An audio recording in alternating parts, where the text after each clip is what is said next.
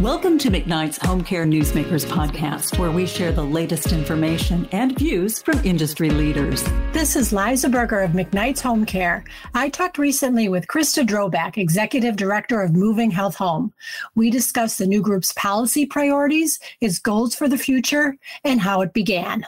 We grew out of the pandemic, and the number of people that were receiving care in the home, it finally gave some evidence and some experience around caring for patients in a more expansive way than just home health or home and community-based services. We're talking primary care, hospital at home, labs and diagnostics being done in the home, dialysis, home infusion.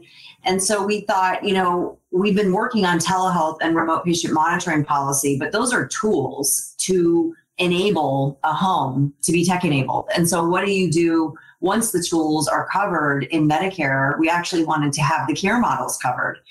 We spent the first year really working on the policy and what we were going to try to advocate for. So we had a consensus-based deliberations about our priorities and specific policy agenda. And now we're in the midst of trying to advocate for that agenda on Capitol Hill and within the Biden administration. What are the specific policy priorities of Moving Health Home right now? We have three main priorities. Well, I should say the overall umbrella is education and raising awareness about what is possible to do in the home. Because if you say healthcare at home to most policymakers, they think home health. And we're saying home health is a foundation, but really there's so much more that can be done. And seniors really want it, and so do caregivers. So we've done some work around, we've done surveys, we've done studies, we've done webinars. We're really trying to just get the word out there about how many seniors in particular really want this and the kind of evidence that exists already. But our three main policy priorities are hospital at home, skilled nursing facilities. So basically, post-operative care in the home and rehab in the home. And then the third is really just a large conglomeration of all the things that you can do in the home. Again, dialysis, infusion, primary care, labs and diagnostics, and personal care services. So we have bills on all three of these topics. And we're also working on creating a caucus in the House of Representatives dedicated to expanding care in the home.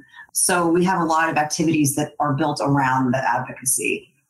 In the short time that you have been in existence, have you found there to be a lot of challenges? And what about victories? What can you claim as victories in the short time that you've been around? The challenge is interesting because I would have thought that policymakers would intuitively be supportive of care in the home. Because, all of our personal experience, at least my personal experience, is that my parents who are in their 80s don't want to go to a facility. And so I just thought that was somewhat ubiquitous because and the polls do show that people really don't want, it's not that they don't want to go to institutions, it's that they would want the home to be an option. So a big challenge has been just my over-optimism about policymakers' belief that care in the home is the way of the future. There's still a lot of trepidation about costs or, mainly costs, but some fraud. And also the interesting part is there's been this perception that it is not, doesn't contribute to home health equity, which is interesting because we connected with a lot of the public hospitals and who serve mainly low-income populations, and they've had a lot of success with care in the home. And, the power dynamic changes, that you're not inside a system, that someone is a guest in your home, and people who have traditionally been disenfranchised feel that they have more power in their home. So it really is also a health equity issue. But getting that education and that word out has been a bigger challenge than I would have expected. On the success side, I do think that we have exposed the diversity in the healthcare world of those that want to provide more services in the home. When we first started, we thought, we're so diverse. We have hospital systems and home health and innovators and technology companies. But once we got started, we realized, oh my gosh, we're missing dialysis and infusion and even like durable medical equipment. And so that there's actually this much bigger universe of sectors within the healthcare industry that want to become more home-based providers. So I think we've exposed that, which has been a success. Interesting. Let's talk hospital at home for a minute. You mentioned that this was one of your policy priorities. And you had also said that your organization was an outgrowth of the pandemic. Are you concerned that the Hospital Without Walls waiver will end with the end of the public health emergency, and with that, possibly momentum for hospital at home? That is a key concern of ours, and one of our most vigorous advocacy priorities is to extend the acute care at home waiver. But, that is not the only way to get at this. We do have champions in both the House and the Senate on a bipartisan basis who want to extend the acute care at home waiver. But there's also a broader way to do this because, that waiver was created for somewhat of a different purpose. And also it doesn't include everything that you would need, all the flexibilities that you would need to do a really robust hospital at home program. So we also have a demonstration project that we are shopping on the Hill that does include a bigger set of flexibilities. So we're kind of working on two tracks. Either way, whatever Congress does, they're going to want robust evaluation, because if we come back in the future and want a bigger hospital at home program in Medicare, we're going to need to show the evidence. We do have evidence, but they're going to want a government report basically saying that it expanded access and didn't cost more money. Mm-hmm. The proposed home health rule is the biggest news story right now in the home health world. How big of an issue is it for your organization? Are you kind of leaving it up to the more home health centered organizations to fight this battle, or are you part of that too? We have jumped into the fray. I just published a blog on this last week because home health is foundational to care in the home. I mean, if we can't even preserve the foundation, how are we going to expand? And so we have originally, kind of thought, well, home health is its own sort of established box, and we want to make the box bigger. But now, if that starts to erode, and the cuts will certainly erode access to home health, and seem completely ill-conceived at a time when the workforce costs and recruitment and retention are just incredibly costly. But yes, the answer to your question is we have jumped into that fray mainly because we need to maintain the foundation of what we have today. Mm-hmm. I want to talk about Amazon Care. They dropped some news this week, at least their parent company did, when Amazon said that they are actually shuttering this healthcare pursuit at the end of the year. They were and are one of your founding members. What are your thoughts about this news and what it might mean for your organization? Yes, Amazon was part of our telehealth coalition, Alliance for Connected Care, and the Amazon Care product was heavily used telehealth. And so I think they saw the same thing that we did, which is if you enable technology in the home, the next step is then to enable people to get care outside of institutions. So they did come over with the other members of the Alliance, for example, Intermountain and Amwell. And we're just a member like everyone else. And we were just as surprised as everyone else that this happened. It remains to be seen what the future holds for healthcare at Amazon. But I think any tech company, like we have Intel, for example, like tech companies understand that home-based care is the future. So who knows? I mean, we've got Amazon still has Alexa and other things that they do in the home. So maybe they'll continue to participate. Right. And they're still obviously interested in home care. They recently bought a major healthcare company, and I believe they're quite interested in Signify Health, which is a huge tech-enabled home care company. Exactly. Yeah, we're watching with bated breath to find out what happens next. But we don't have any special knowledge. Let's now turn to another huge subject in home care, which is Medicare Advantage. Medicare Advantage, the private Medicare plan, really has kind of become a polarizing issue for home care, hasn't it? it seems that there's those people and groups that quite like it, but then you've got a whole set of organizations that are really kind of disenchanted with the program right now because they just don't pay as well as traditional Medicare does. What do you think about this controversy? I have not been steeped in the controversy. We just did a webinar with the Better Medicare Alliance, which is one of the leading advocacy groups for Medicare Advantage. We just responded to the administration's Medicare Advantage RFI, request for information, talking about some of the real successes of MA, particularly in the supplemental benefits for people with high needs who want to stay at home. We have very successful vendors for MA plans, like Landmark, for example, in our coalition, Dispatch. I mean, a lot of the shining examples of care in the home do come from partnerships with MA plans. So I think they have the flexibility to really do it. If you look at fee-for-service, the conditions of participation in Medicare really don't allow for a lot of the kinds of flexibilities that you would need to get this done. So in our minds, Medicare Advantage is showing the way of what could be done in fee-for-service. And if yesterday the enrollment numbers came out in Medicare, and Medicare Advantage is really gaining on Medicare fee-for-service. If I remember correctly, I think that it was only, I don't actually, shouldn't probably say it, but I remember being struck by how much the MA program is growing. So I guess short answer is I haven't been privy to controversy because we have embraced MA. Mm-hmm. I did attend that webinar, and I learned a lot from it.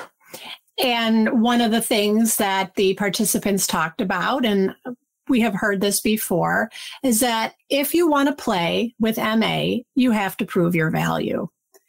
And they're very interested in data, if you can provide it, about how you might be able to reduce hospitalizations and save costs and things like that. Is that the secret to really embracing MA or being included and feeling ownership over MA? Yes, absolutely. If you think about Medicare Advantage, they're a capitated plan. They don't make extra money. They do have risk adjustment. So the government recognizes that MA plans, if they care for sicker people, are going to want to invest in more care for those people. So there is additional funding for caring for high acuity patients. But outside of that, they are capitated. So they have to provide all of the fee-for-service benefits. And if they don't provide value, they lose money. So I think they're only going to invest their supplemental dollars in things that will demonstrate success. So I do think that evidence and cost savings is essential to the MA partnership. Mm-hmm. I'm interested in knowing a little bit about you, Krista, your background and how you got so involved in home care advocacy. My background is all in government. I worked on Capitol Hill. I worked in the Obama administration at CMS. I also worked in the state of Illinois at the Department of Healthcare and Family Services. And I ran the health division for the National Governors Association. So I've been back and forth between state and federal government and have seen the importance of care models that are really dedicated to the future. And so I wanted to dedicate my career post-government to the future of healthcare. And I see home-based care as the future. By the way, one thing I'll say for listeners who aren't familiar with the way that DC works, outside of Capitol Hill, we often, as consultants, really run campaigns that we see are of interest to groups that are also in their industry associations, but maybe want to focus on something more vigorously than the association is focused on it. So that's why when you start a Moving Health Home type coalition, the folks that opt into it are already parts of their own industries association, but they decided that they want to focus more on a particular issue. Mm-hmm.